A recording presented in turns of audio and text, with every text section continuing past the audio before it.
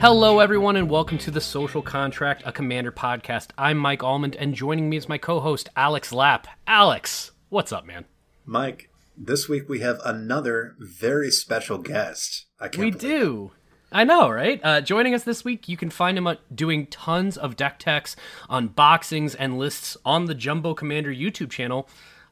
Guest host of The Command Zone. It's DJ of JumboCommander. DJ, what's up, man? Oh my gosh, thank you for having me. I'm excited to come in here and talk Magic cards. You know, I haven't been playing as much Magic as I like, and so the way to scratch that itch is to just hang out with your friends and just geek out more about Magic. Am I right? Absolutely. Alex, he called us friends. I'm so excited. It's already the right the right energy. Best friends. It's happening. Yeah. Absolutely. We had that moment in Nicaragua, so I felt like we should DJ, I thought we were going to talk about that. Oh, don't talk. That's right. Okay. Yeah, no, that's like 3 episodes Very from now. implicated. Got it. That Perfect.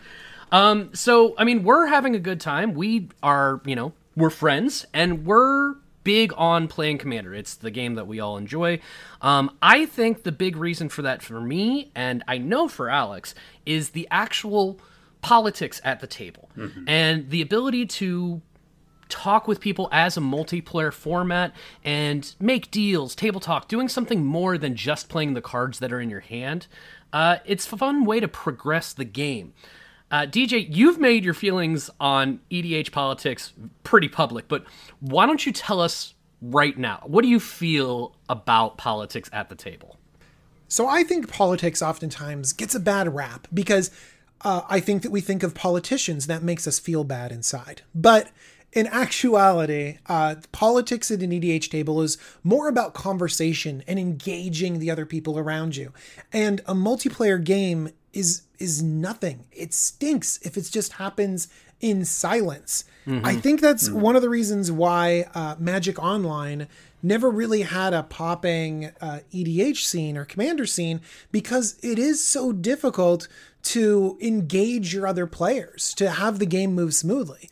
And so table talk is something that makes the game better.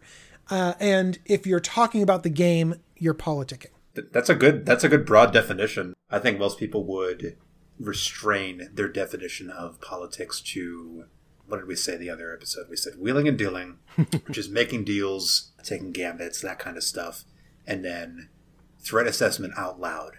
But just saying that any meta discussion about the game is politics is a very valid. I think that's true. I think that that's a good way to look at it, and it definitely opens up the definition to have a much more wholesome conversation about it, because, as you alluded to, a lot of people feel quite strongly negatively about politics. They feel that it's all about manipulating people and taking advantage of them and being a bad person. That's not true. No, not at all. Yeah. I think that there could be an angle of politics where you're like, I'm working everything for my advantage. I'm always doing something at the goals of winning the game, And so if you're always leveraging every situation to win the game, then that might leave a bad taste in people's mouth. But if you're leveraging politics for the benefit of the game, for the benefit of finishing out the game, for having fun as you're going along, well, your goals and the politics of the table might be aligned. Sure. So for example, if I were to only be nice to you guys so that you would be nice to me and maybe not attack me for 2 damage, that would technically be politicking, right? Right. I say like, your hair looks amazing today. And you're like, oh, shucks, that DJ. He is just so... I'm not going to attack the person who just complimented my coif. Like, that might be the shady form of politics that we're talking about. But, does the things that you say at the table, does what you play and what you point out and how you interact with everything affect the game? Yeah, it kind of does. Yeah. The way that you're actually acting, whether it's to progress a board state or to get towards a win, or just the way that you act as a human being, it reflects on everybody at the table as how they're going to interact and treat you outside of the game as well as in the game itself. So I like what you said, especially about talking about the Magic Online, to where not being able to engage in that political talk. Well, that doesn't necessarily just mean, hey, if you don't swing at me, I can do this for you later. It also just reflects as, well, I'm not interacting with any of these people, so it's a little bit harder to get a base for the actual game and the reason that we like it. Yeah. And don't get me wrong, the horribleness of the program plays an also a large role in this, but it doesn't keep people away from other things. I crack out the program to play Cube on it. You know what I mean? And I love Cube. Why don't I crack out the program to play Commander on it? You know? And so we are able to get past the program, even though that's a big hurdle. But also, it's just, in Commander, we're missing so much. And online gives us a huge... you can build the most amazing decks for like really, really inexpensive on online. You would think that price barrier to entry would mean that we'd be on there constantly. But it's not. And I honestly think that it's because the best part, the community, is lacking there. Yeah, like you said, the amount of hurdles that it has to deal with, it's not few. But that is the biggest one as far as why I attempted. I didn't give it nearly as much effort to try and make a real go of it as I would have if I had more of that community feel, if I had more of that. The reason that I play Commander is cool, singleton format. Okay, here's this card that's always kind of in my hand, even though it's not, so it's easier to build, all this fun stuff, battlecruiser. The reason that you play it is because of the actual group setting. And it's that it, like, you can't get that. You can't get that there, which is unfortunate. You hit on a very important point where you think about why you play Commander and not another format. And you mentioned the fun, the battle cruiser magic aspect, the Commander, these interesting interactions. And so all of the things that draw us is not the most competitive side. It's the look at this cool thing that I'm doing side, you know? And that is very fun-based. It's very multiplayer-based. It's very interacting with other people. And so you can have politics that are driven by that motivation. You can have politics that lets you explore the game better and doesn't necessarily get you to more wins. There are people out there that are using politics just to win more games. And that's fine. You can do that. Sure. That's another way of playing the game. But I think politics is much broader, and it can just be a good way of enjoying the game more, to progressing the game, to getting everyone playing on the same level. And I actually think that that's the best way to do it. Absolutely. You know, if we all play for the maximum number of wins, there are going to be people that are that stumble on lands, and you should crush them. You know, you should crush them, get them out of the game, or strip mine, lock them out. You know, you should be doing other things. But this is Commander. And so sometimes the political thing to do is to get them, get them on your side, get them back in the game, get an ally going, and that's what I see a lot, not just in my own games, but whenever I'm playing. People should be crushing the person that's struggling, but a lot of times they give them a break. They really do. And I think you're going to you notice this in your own games too, that someone that's struggling, that's not having a good time, a lot of times they don't get swung at, they don't get trampled over. Sometimes they come back and win the game. And I think that that's part of the multiplayer aspect of it. It's like, okay, let's go after the big guy over there that's played Soul Ring on turn 1. They deserve to be attacked versus someone else. So there's a lot of different levels to politics here, and it isn't always the leverage everything towards the most I win points. Yeah, absolutely, DJ. You're making a lot of sense. And incidentally, we've talked about this idea of all playing for the collective goal of having a good and enjoyable time in a fun EDH game. And we just had a guest, Rachel Weeks. You may know her from the Command Sphere. She had this concept called Lasagna Tier, which was this philosophy of EDH where everyone's working to create this collective positive experience for all of the players in the pod, and that goal is more important than winning. And I've really resonated with that. And I agree with that. I really do. I love lasagna.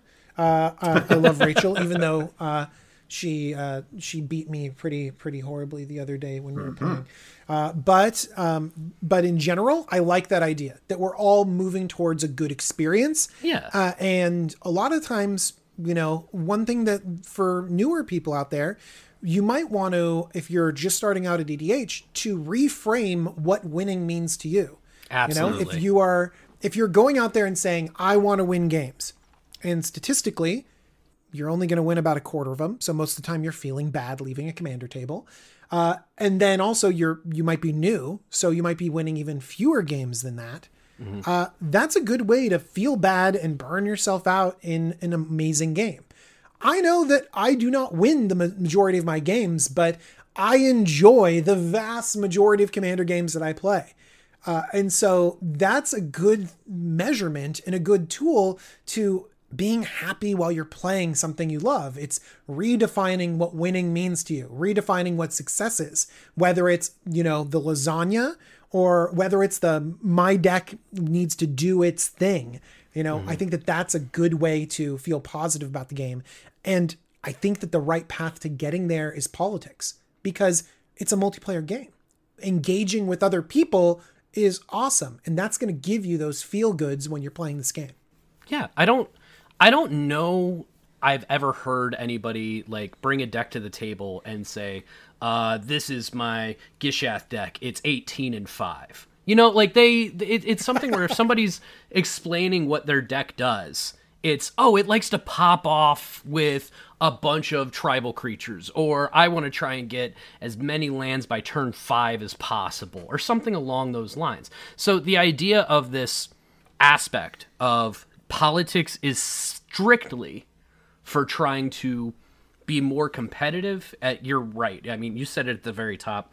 It gets a bad rap because it's literally just trying to work together, literally using the social contract to cooperate with each other for the best experience. If that is competitive, well, fine.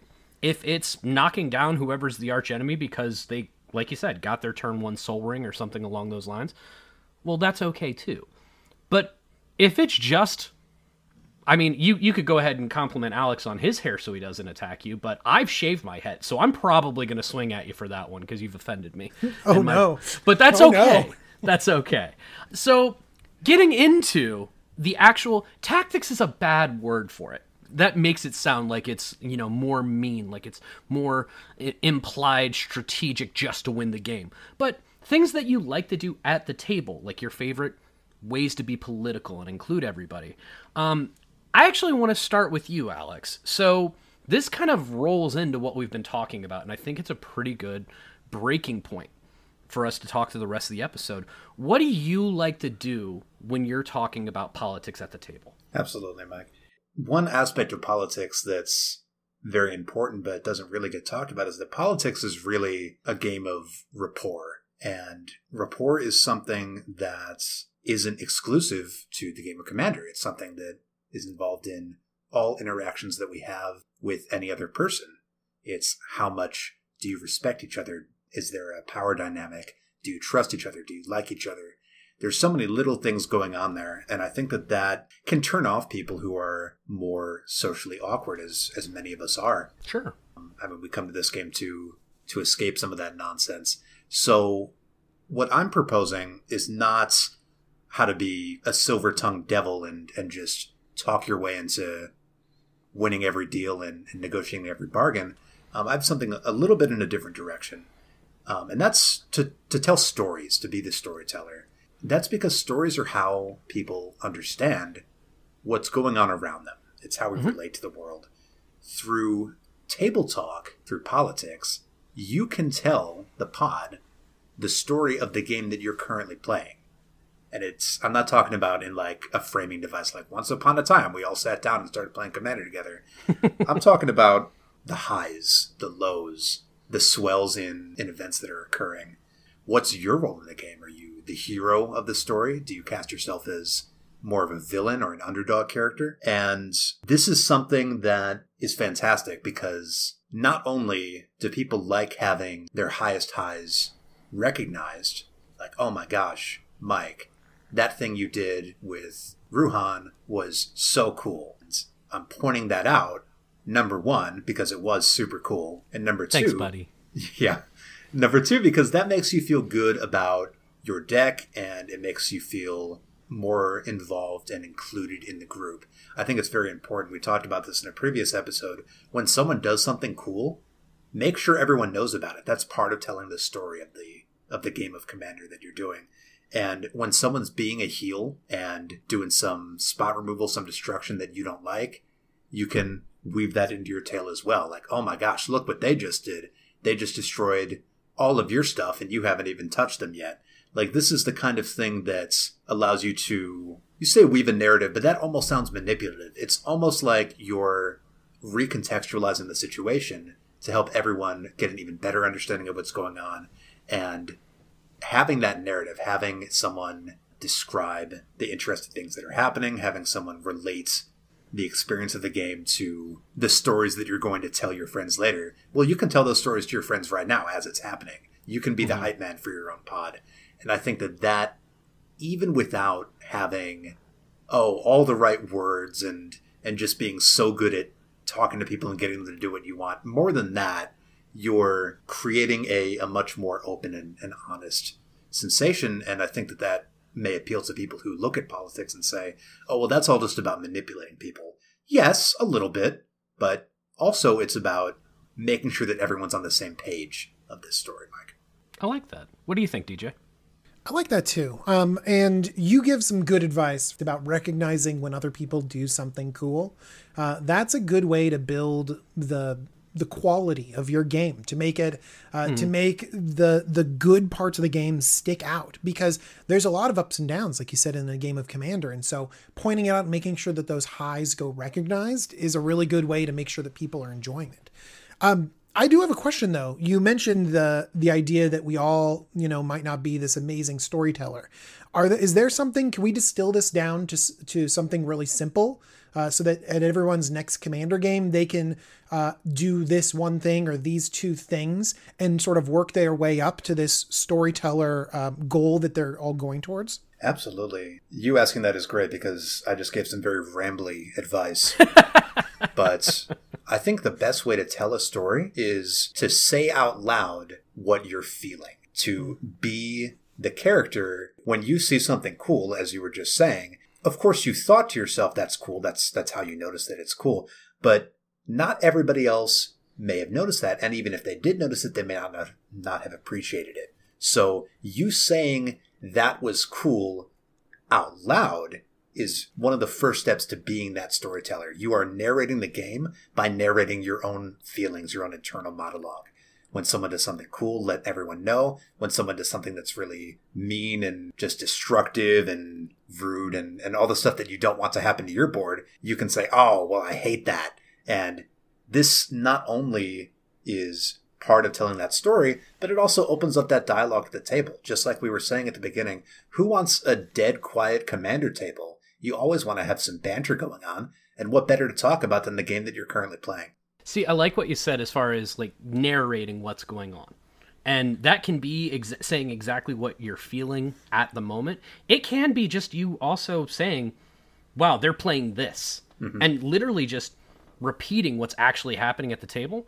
And then being someone who's in the position of, okay, so if that's the next step of this story, what would be really cool to happen next? Would it be somebody else coming in with this, oh, well, you've got that, well, I have this, and trying to top it? Would it be blowing that, person's board out because they got too scary? Like, what's the cool next event? And I think that, again, it's a game of stories, and that's a really cool way of building on top of it. So I like that advice a lot, Alex.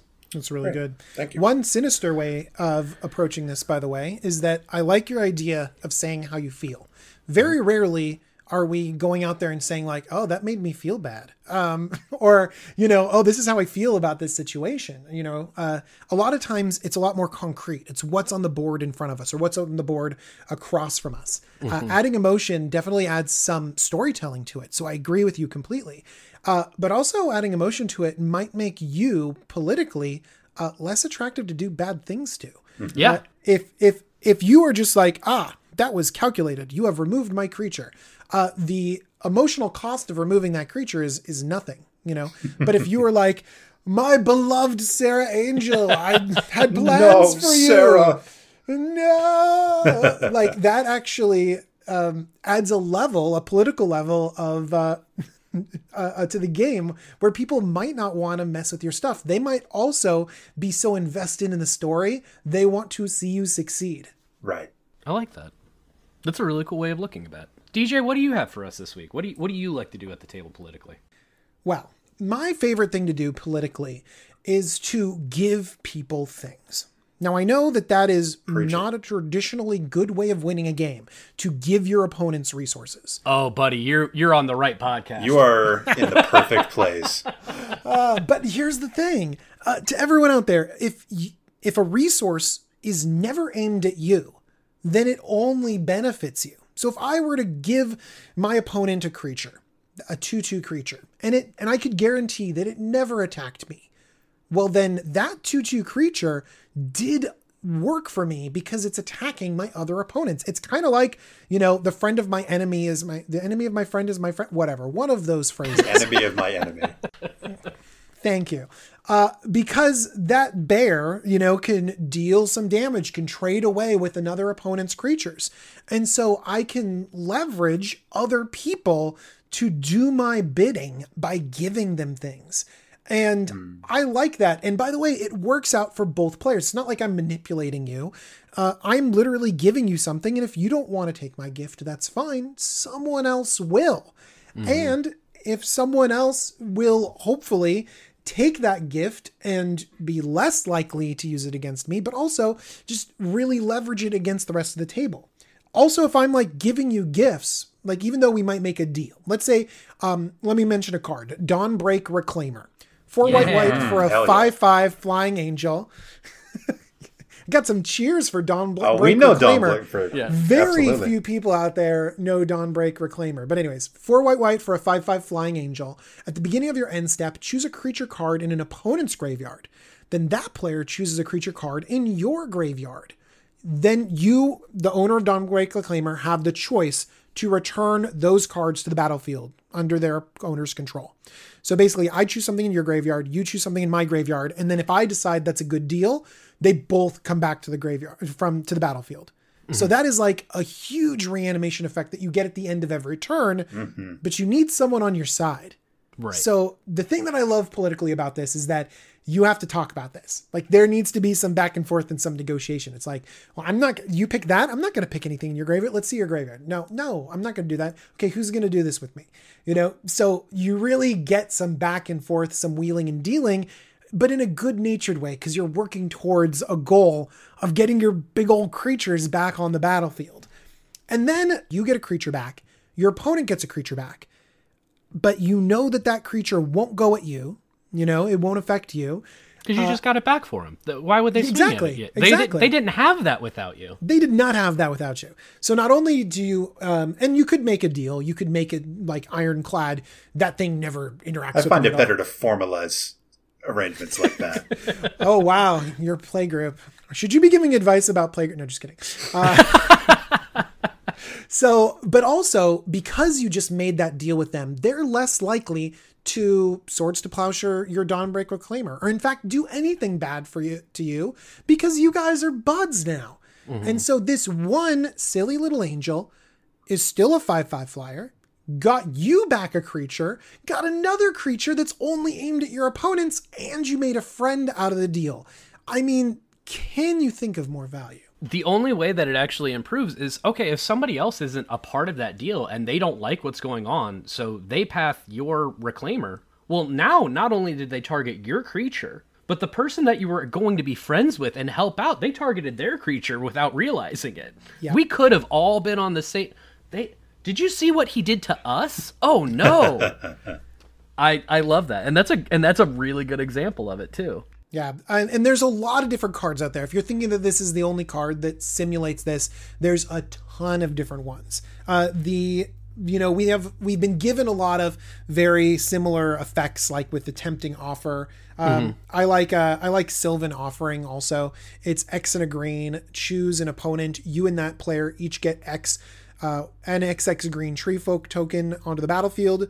Choose an opponent. You and that player each put X 1/1 green elf creature tokens onto the battlefield. Mm-hmm. This gets a crazy amount of bodies onto the battlefield. Like, this is game-ending numbers of bodies onto the battlefield. Yeah, absolutely. And this is a way to stabilize against another player. And this is a way to stabilize that you wouldn't have otherwise.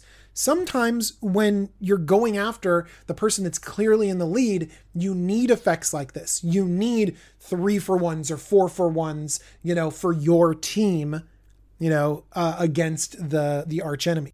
Absolutely. I like what you said, DJ, and this is something we've also talked about before, and that's this idea of group hug value.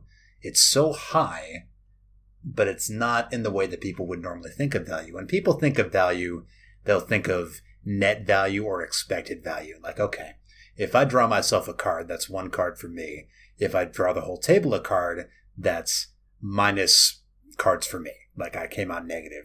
But from our position and from your position, that's drawing everyone a card is a card that drew the table 4 cards. And that's 4 times the value. I definitely agree with you with that. But one thing that I dislike about those group hug everyone effects is that I would prefer to hug one person, because then you are going out of your way, singling out that person and being like, I am hugging you. Mm-hmm. Not him over there. He's bad. We're friends. We're not her across the table. She is evil with that soul ring. So I like the idea of hugging an individual and giving one person that resource, because it lets you choose them, and then it also lets you make sure that resource gets directed against someone else. For sure. There's a time and place for both of those different kinds of effects. All I heard that entire conversation was, giving resources to a player is fun, and Feldegriff is still the best commander in the format. Just the best guest on our podcast right now. This is fantastic.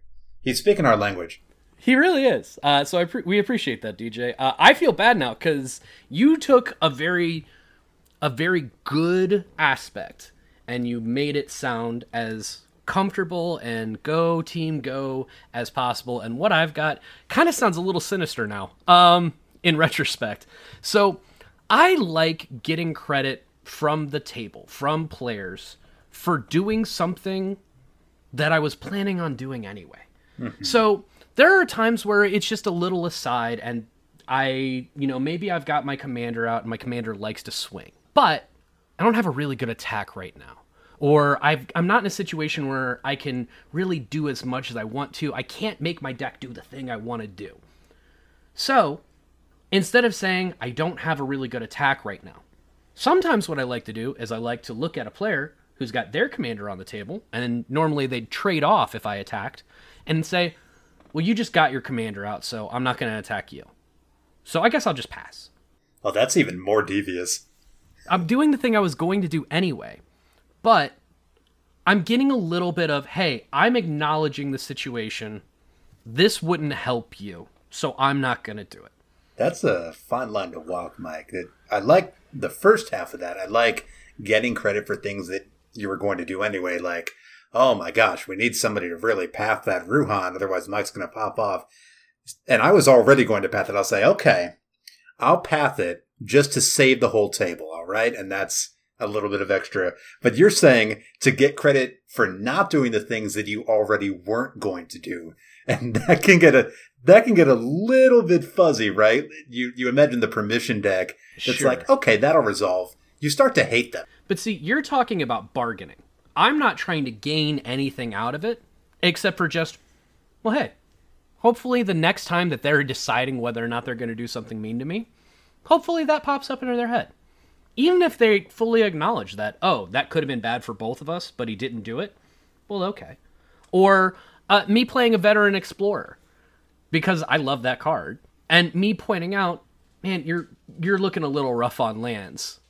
Hopefully this is able to help you out. So hopefully we can trade and get you some lands. If I'm planning on doing it anyway, me just announcing it, narrating that it's happening, I have no problem at the same time. And this is, like you said, part of the fine line.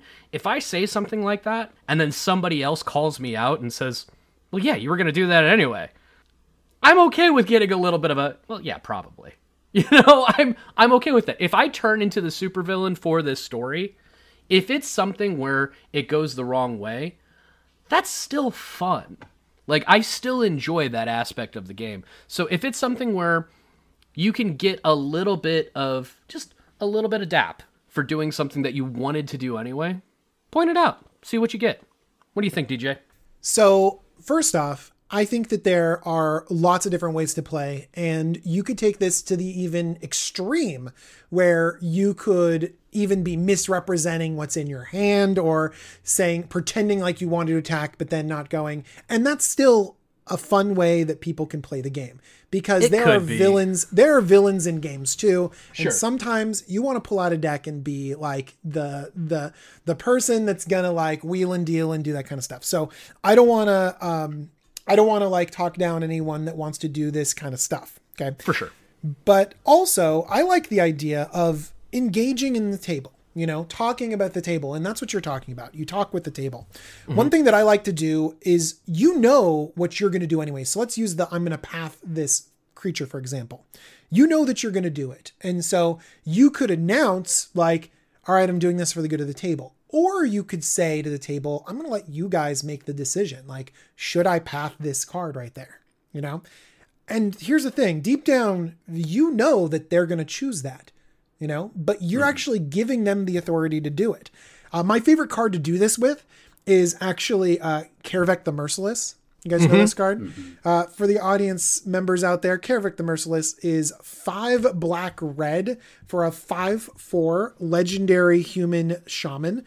And whenever an opponent plays a spell, Karavek the Merciless deals damage to any target creature or player equal to that spell's converted mana cost. My favorite way to play Karavek is to literally be like, oh, that's your spell? Okay, like, where do you want the damage to go?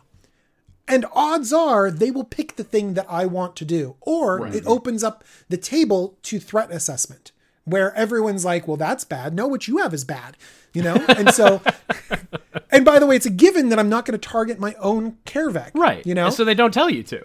Yeah, they're not going to tell you to target your own stuff. You're just like, no, at your face. The option is already sealed off. So what you can do is you can open up the conversation to other threat assessments and let other people sort of see where they would do stuff. And that kind of puts it in their minds about, well, where am I aiming this damage? What am I doing this stuff? Because if you're using that Path to Exile or that Karavek damage, odds are it's going at the right spot. Like, odds are your threat assessment is the same as the people around you.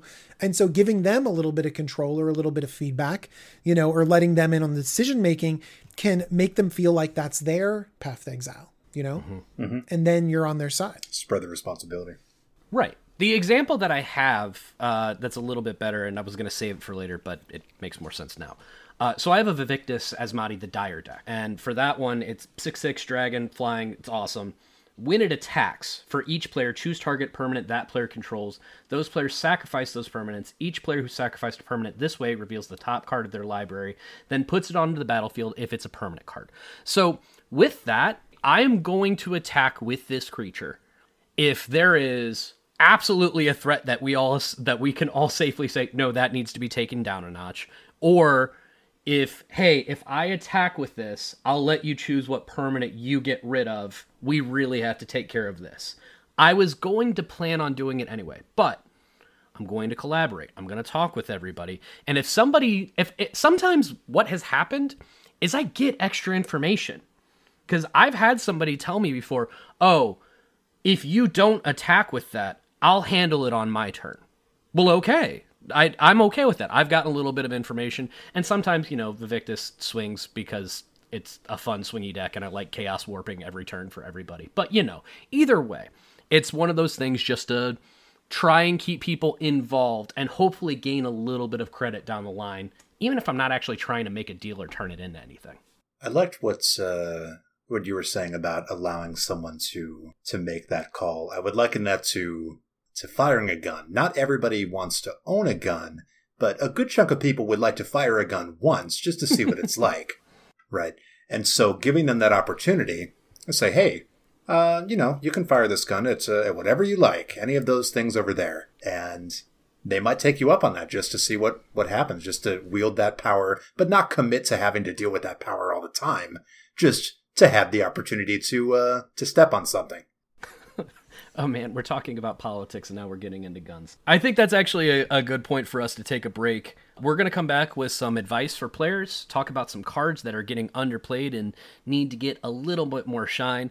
And then we're going to close with a couple more examples on some decks that we like dealing with politics. We'll be right back. All right, we are back with something old, something new. Now, normally this is where I like to give advice to newer players, and we ask Alex to give some advice to some of our more veteran players. But whenever we have a guest, we have to take advantage of that. So, DJ, what is some advice that you have just kind of in general for Commander, for EDH, whether it's politics, whether it's deck building? What kind of shine do you want to give advice to this week? Yeah, so I have a lot of advice to give. You could hear me rambling in the first part of this episode. But actually, one of my pieces of advice ties to some of my choices for the next segment. Sure. And actually, I think that one way to be political and to engage the table is to choose cards where you give your opponents some choice. Now, usually we think of this as like giving your opponents choice is bad. You know, remember those Punisher mechanics that they have, like a card like Browbeat. It's 2 and a red. You know, you can have it deal you 5 damage or you get to draw some cards. Usually that's like not a good effect because if your opponent has a lot of life, they'll just take the damage, you know, and if they're at 5, they'll let you draw 3 cards. So the card never really does what you want it to do when you're giving your opponents the choice. So traditionally, these cards are weaker. But I think that in Commander, giving your opponents some choice can really open up table talk and can really create a bond and create a much more fun experience. And one card that I've seen this happening to from the most recent set is Burning Rune Demon. It's 4 black for a 6/6 flying trample, or no, not trample, flying demon berserker. And basically, it's when it enters the battlefield, you go searching for 2 cards, and your opponent gets to choose which card goes into your hand and which one goes into the graveyard. And so I was thinking about this card and thinking, is it better than Runescarred Demon? You never get what you want, you know? But it's 1 mana cheaper. Maybe in a graveyard deck where like you want it in your graveyard, you know, a Muldrotha deck or something like that. I was trying to feel if this card sort of replaced Runescarred Demon. Do you know what I mean? Yeah.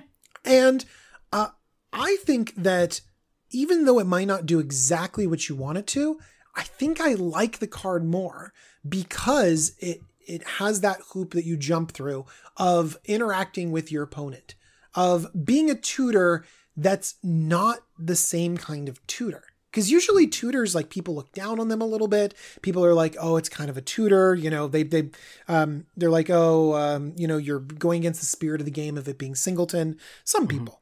But there are tutors out there that interact with your opponents and it becomes really fun. I mean, This has me thinking of, like, remember Scheming Cemetery? Oh, of course. The 1 mana vampiric tutor, but your opponent gets to put something on the top of their library too, you know? And remember Wishclaw Talisman, the artifact where you can tutor, but then it goes to an opponent and then they get to tutor and then you get it back again.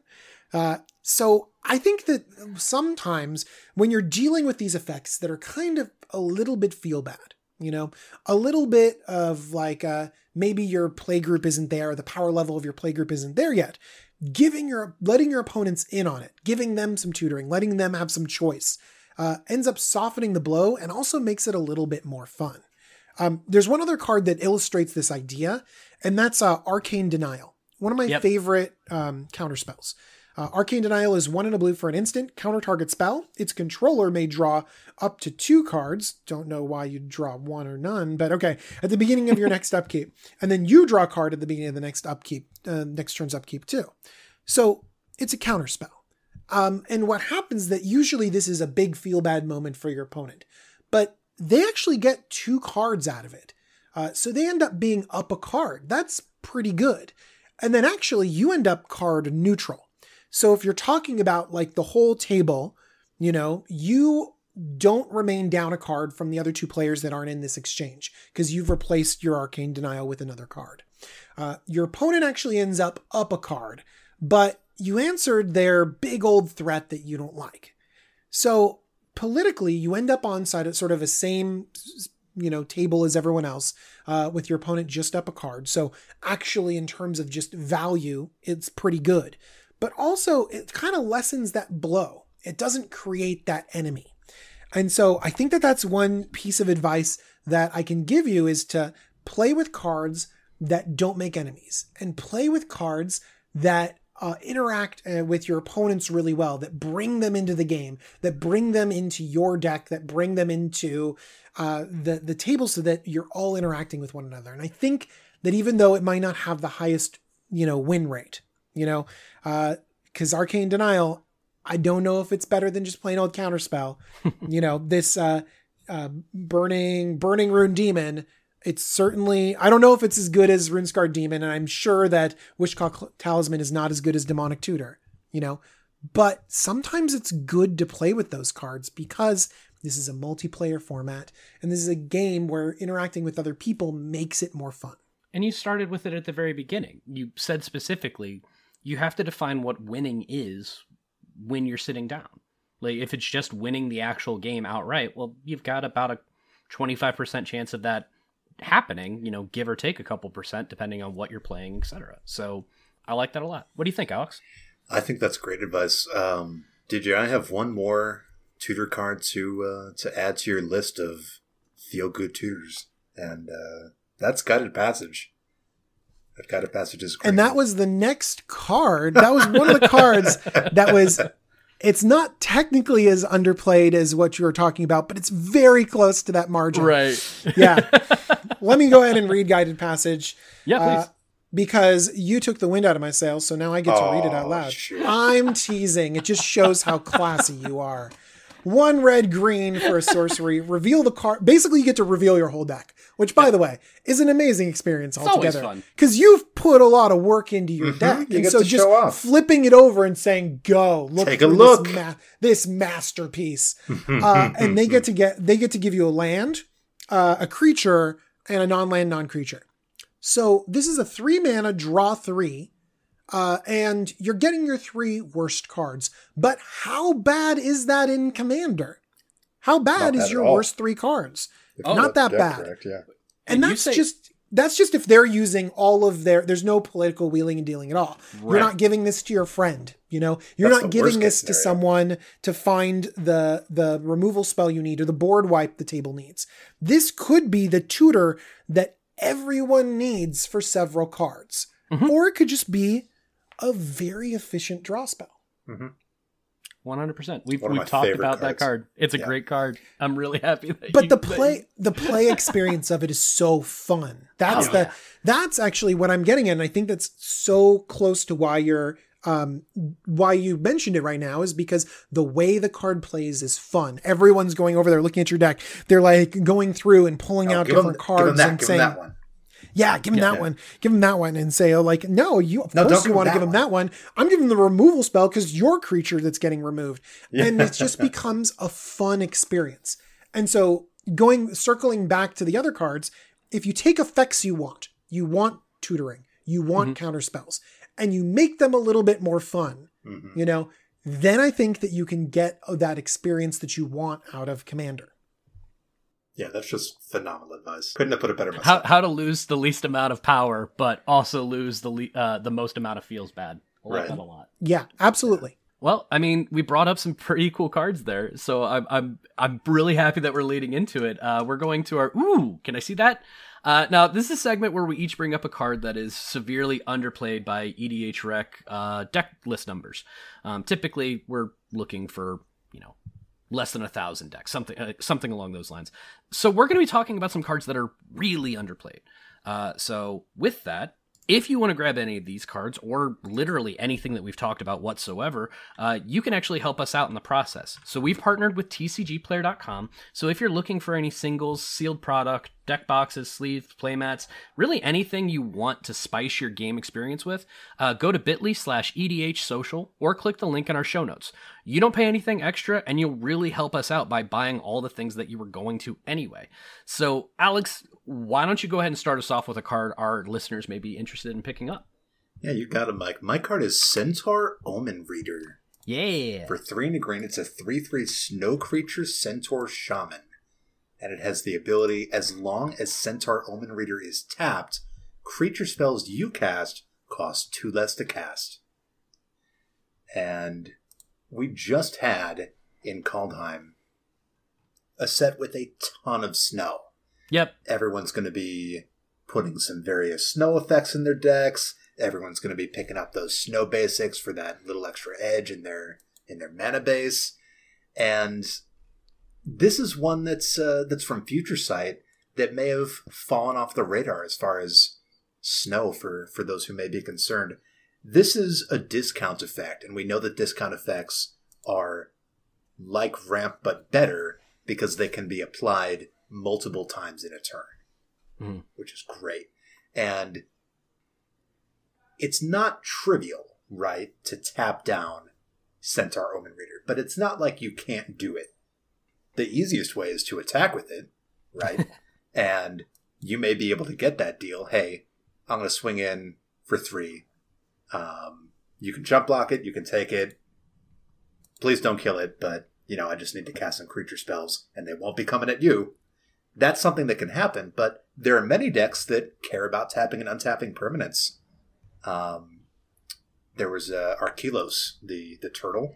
Yep. That controls whether permanents come into play tapped or untapped, and presumably is able to tap and untap permanents quite well. This is perfect for that deck.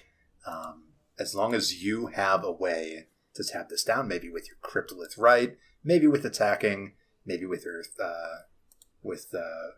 Earthcraft or various other effects like that. But it's a nice discount, and it's not for every deck. But as more decks start to incorporate snow, and as more decks start to deal with this kind of effect, I think that this is quite underplayed, and it's in, according to EDH Rec, 259 decks out of 236,000, which is, of course, 0%. What do you guys think about this one? I think that's awesome. I think that one thing that's really funny, though, is that, like, when I think of the Snow Commander right now, I think of Jorn, God of Winter. Yep. But if you attack with Jorn, it untaps all your snow permanents. It untaps the Courser again. But here's the thing. The backside of Jorn, the called ring of the rhyme staff, that you can tap it, play this from the graveyard, and it enters the battlefield tapped. There you go. So you can swing in with this, and if it happens to die, it dies. Ends up in the graveyard, you bring it back again, it ends up tapped, and then you cast something else. Perfect. Here's the thing. Snow is going to be at a hot commodity if you want to play with snow cards, because it just has a ton of other synergies by just being snow creature. So I think that people might look at it and be like, 4 mana 3/3. Okay. It's hard to get a discount, but when they take into consideration all of the thematic elements to it and all of the other advantages that snow can bring, I think that this is an amazing choice. Especially when you consider the fact that even with Kaldheim and Snow Matters being, coming back into the fold, this card is still like 60 cents. Like, it didn't see like a huge uptick. It's still really efficient. Player says it's 28 cents. Well, there you go. Like, I'm all sorts of different places. Like, it's not an expensive card by any means. This is dirt cheap. Man, if only Green, could use the ability of reducing the cost of creature spells. Yeah, why would a green deck want to reduce the cost of playing creatures? That doesn't make any sense at all. So, speaking of green creatures, man, I feel bad. This is we have a friendly guest. He's been awesome, and I have just been like the meanest that I've been on a recording we've had so far, because the card I want to talk about this week is Dystopia. Yeah. Oh my gosh. This is a 1 generic, 2 black enchantment with cumulative upkeep, pay 1 life. So at the beginning of your upkeep, put an age counter on this permanent, then sacrifice it unless you pay its upkeep cost for each age counter on it.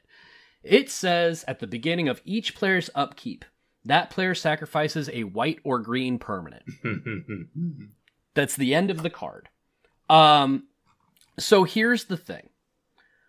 I like this deck in a setting where people are dealing with a lot of indestructible. I like it in a setting where you're really trying to target one or two things, or you're playing, Orzhov, or you're playing Golgari, so you want to put some of your own permanents into the graveyard. The reason that I picked this card specifically, though, is because it can be political with the simple fact that it can be something you get rid of on your turn. With it being cumulative upkeep, it's not something that you can't ever get rid of. So seeing what's there on the board, having something where, at worst, it's an option for you to try and get some death triggers. It's an option for you to try and get something really problematic away from the actual board. But the fact that you can get rid of it on your upkeep, I'm a big fan of that. At the same time, I totally recognize this is a pretty mean card, guys. Mike, I'm so proud that you've once again selected a Stacks piece. I feel so as gross. Your card choice. It's just lovely. Now, ideally, you probably are playing this card in a deck that has green or white. But if you were to do that, and if you happen to have, say, 8.5 tails in your 99, which I'll go ahead and read, is 2/2 for double white, legendary creature Fox Cleric with 2 activated abilities. The relevant one that we'll talk about is pay 1 and target spell or permanent becomes white until end of turn. See, it made me, I felt like just this deep, cold sadness that I had picked this card. And now I feel a little bit better because I didn't think about that combo. And when you said it out loud, I just went, no, that's mean. Stop it. So I feel a little bit better. I still feel bad. DJ, help me out here. I can help you out because I have this card in a deck. Nice. I have a Progenitus. I'm going to hate on colors deck. Awesome. Okay. And so literally every card in it has like protection from something or hates on a color in a specific way. And so this is not a good deck, but man, if my cards line up against yours, if I draw, the right part of my deck against your monocolor deck, I will destroy you. And so I think I enjoyed this deck. Does it perform very well? No, I don't bring it out very often, but it's pretty good.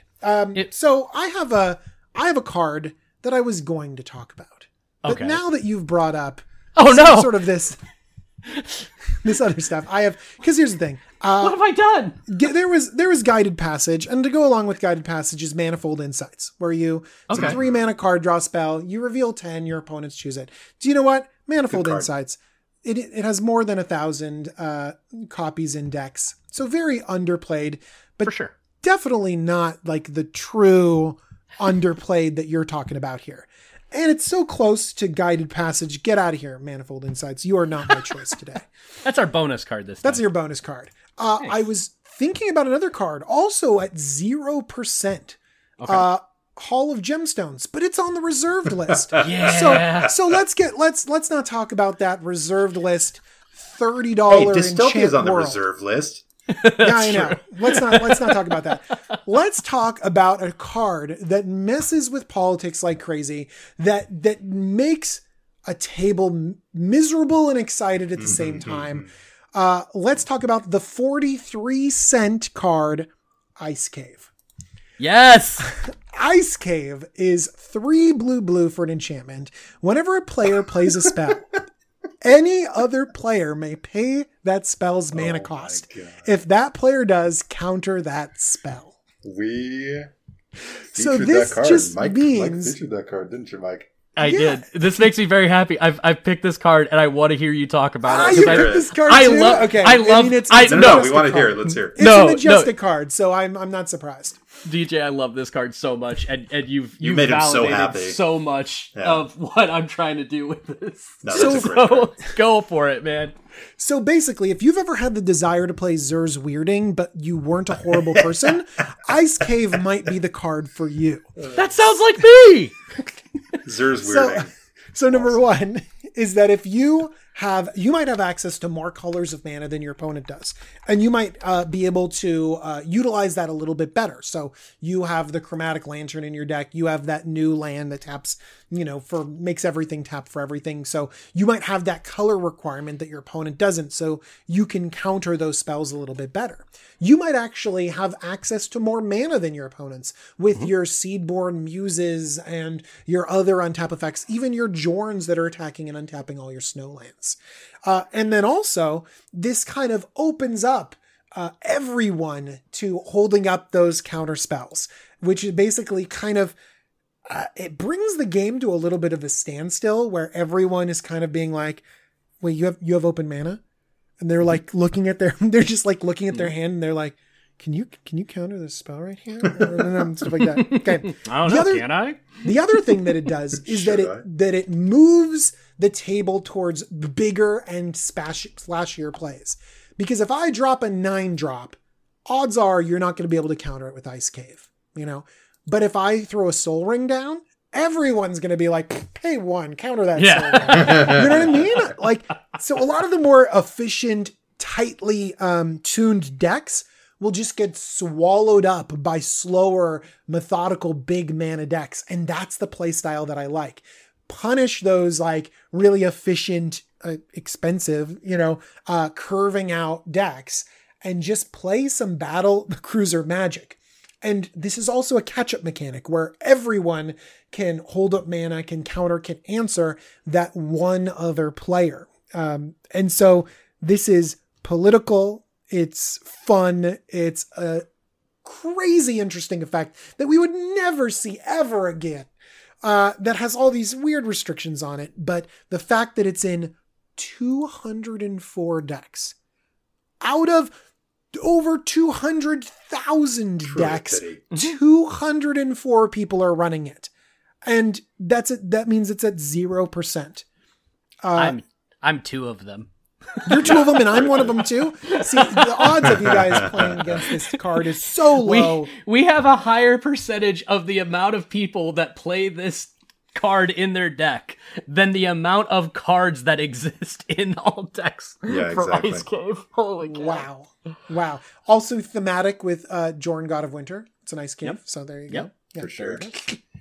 Now, all right, tell me what you guys think. How close was my evaluation for where you guys were? I mean, thrilled. Perfect.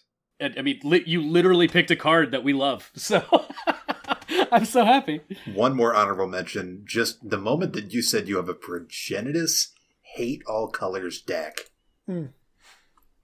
And now that you've mentioned a card that Mike has already mentioned, I feel that my conscience is clean. I can bring up one more card that we've already talked about, if only to see if DJ might like to include it in his Progenitus deck.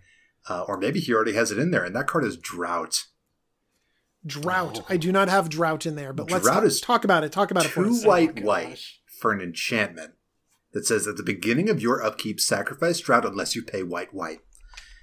Spells cost an additional sacrifice a swamp to cast for each black mana symbol in their mana costs.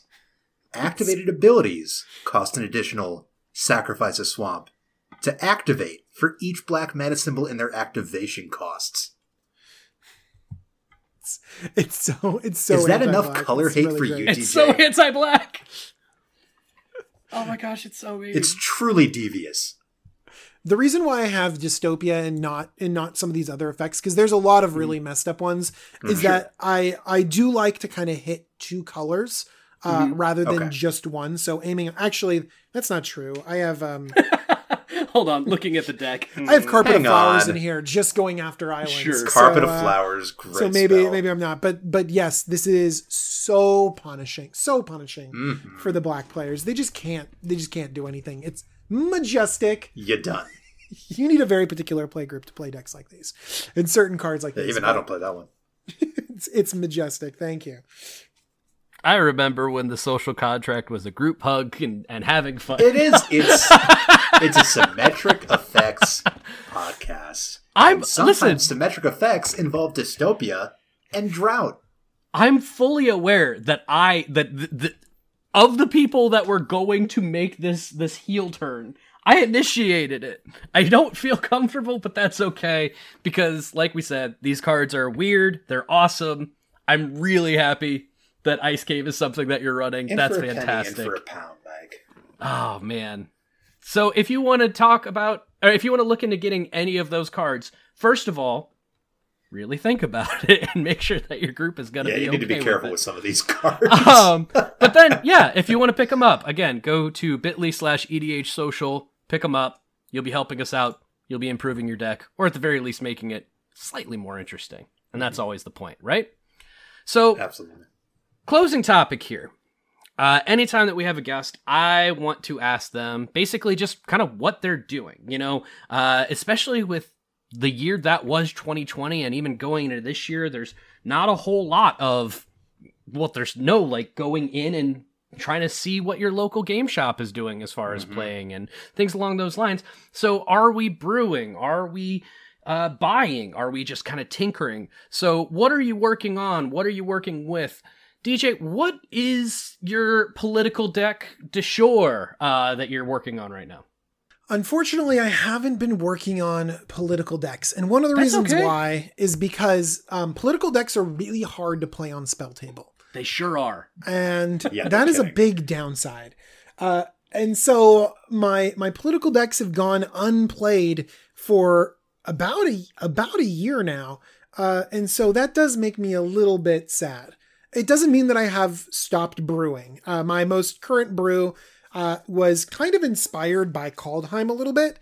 Okay. I've always wanted to have a pod deck. Birthing Pod is a card where you can sacrifice a creature and go tutor for one that's one bigger in your deck. And so there have been decks across history that play Pod, and it's this value engine, and it's something that's really fun. Sure. They gave us in Kaldheim a second copy of Pod in Pyre of Heroes.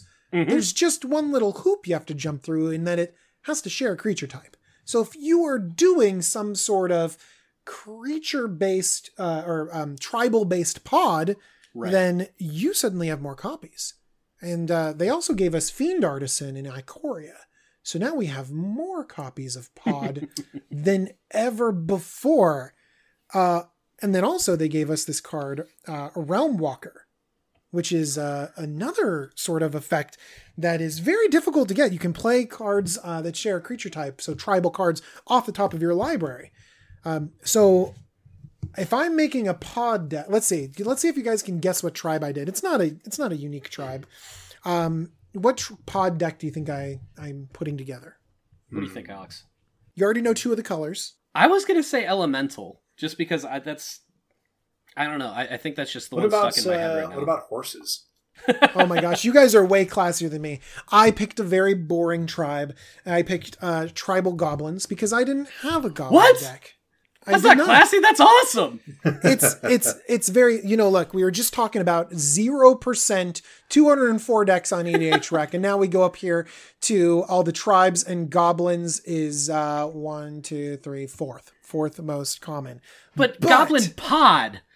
But Goblin Pod is so fun. It's Podlin. You guys can't Podlin. I love that.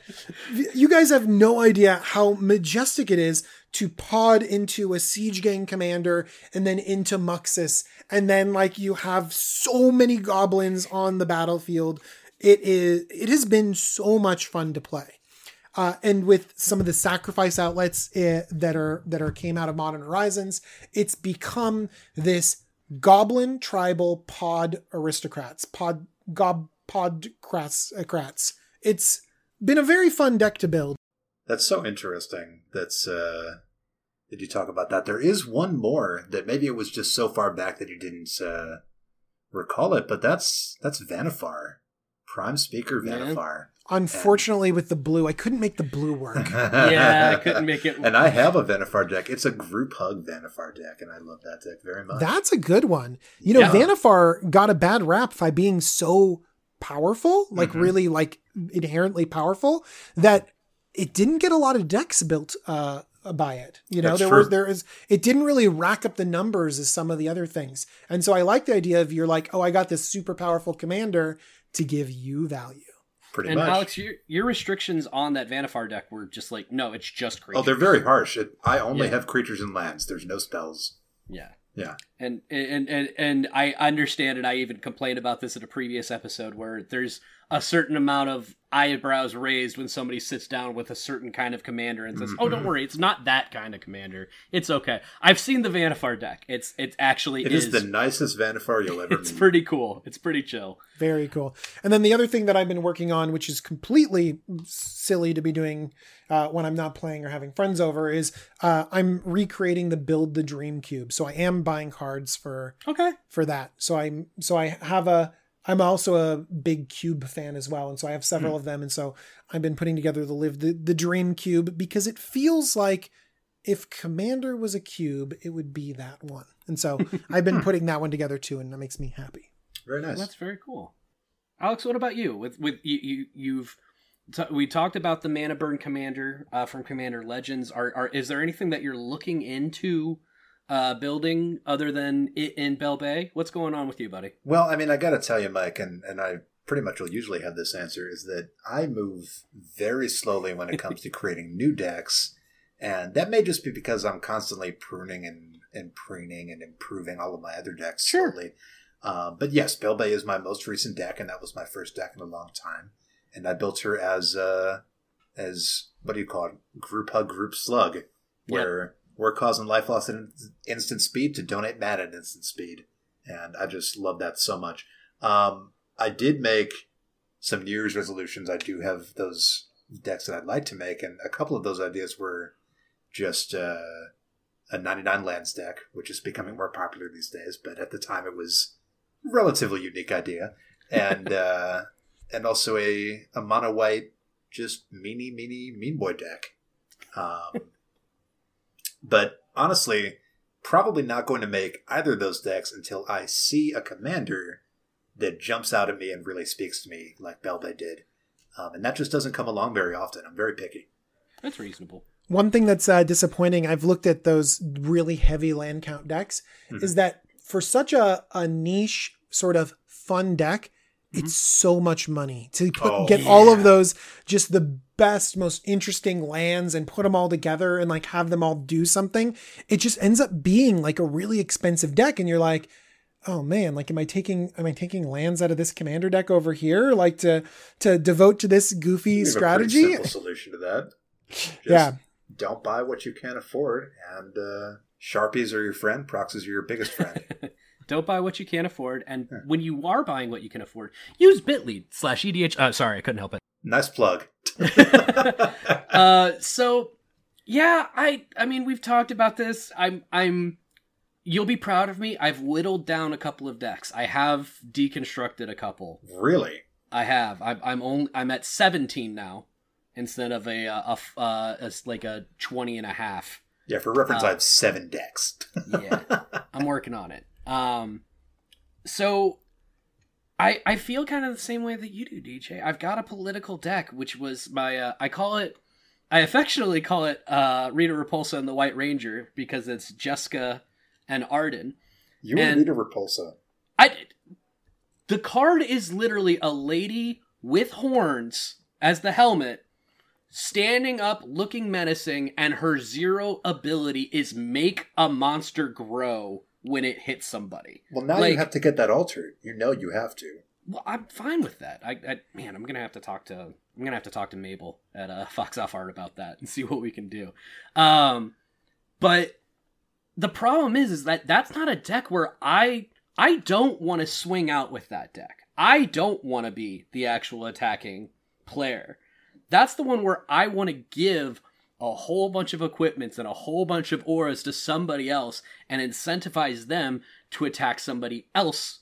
Like you said earlier, get them to do my dirty work for me. That's kind of what I'm aiming for. And man, that is not something that you can pull off on Spell Table so easily, because it's one thing for me to have proxies for the cards that I'm planning on copying and moving around. It is another thing entirely for me to say, hey, I'm going to give you a Sword of Feast and Famine and a Sword of the Animist, and you're going to get a Assault Suit, and all this stuff is going to go on to your creature. Go ahead. Mm-hmm. It's a little rough, but man, I can't wait to have an opportunity to play that in a more regular basis. So it sounds like all we have to do is stop the pandemic and have enough money to buy as many Magic cards as we want. Easy. Okay. Are you on that? All right, so you'll stop the pandemic and I'll go buy all the Magic cards. No. Wait, does that mean I have to make the money for it? Yeah, all right. So, Mike, you'll find me the money to buy all those Magic cards, and DJ, you get to work on stopping this pandemic thing. I don't know how I ended up with this side of the deal, but yeah. I mean, you know what they say? Usually the one who suggests the plan is the one that ends up with the worst part of the plan. Sure. All right. Well, everybody, join us next week, and we'll tell you if we've got any progress on making all of the money and stopping the pandemic. Yeah, DJ, we're going to hold you to that task there. Yeah, give us a little bit of time on that, everybody. Thank you so much for listening, everyone. DJ, thank you so much for joining us today. Where can people find you? You can find me all over the place. Yes, we can. Yeah, you can follow me on Twitter at JumboCommander. Sometimes I post things when I'm feeling... No, I don't love social media, but sure. But you guys are awesome. Like people that listen and interact and stuff like that. So every so often I like to put something on there, but I put out videos all the time. So you can look those up on YouTube. Just search JumboCommander. You can find my YouTube channel. The most recent video I opened up, boxes of Kaldheim collector's boosters and see what happened there. Did I lose a bunch of money? Probably. I also do a bunch of deck techs, and so my most recent deck tech is kind of a political one. Disrupt Decorum on a commander? Come on. Yeah. Gotta do that. So definitely have some good stuff there. So check me out on I want to give a YouTube. shout out to my favorite deck tech that DJ did. And that's the $19,000 Commander deck tech. I have another version of that. Really? In the works because everything's more expensive now. Yes, it is. I don't know if you guys know this, but we play an expensive hobby. We sure do. So I'm thinking about, so the reason why I could do that is that I had a fan that was selling their collection. And so, we were like, all right, before I ship this, collection overseas, let's play with it a little bit. So now I need some access to some truly expensive cards, and then I'll be able to put together an obscenely expensive commander deck soon-ish, maybe. I don't know. Well, we eagerly await that. See that, everybody? That's called a teaser that we weren't planning on, but it worked out anyway. All right. Alex, where can we find you? Sure, Mike. You can find me on Twitter at LapperMedic, LAPPER Medic, or you can email me directly at alex@edhrec.com. Guys, if you have any questions or comments for us, follow us on Twitter at EDH_social or email us at thesocialcontractedh@gmail.com. DJ, again, thank you so much for coming on. It's been an absolute pleasure. We'll talk to you all soon.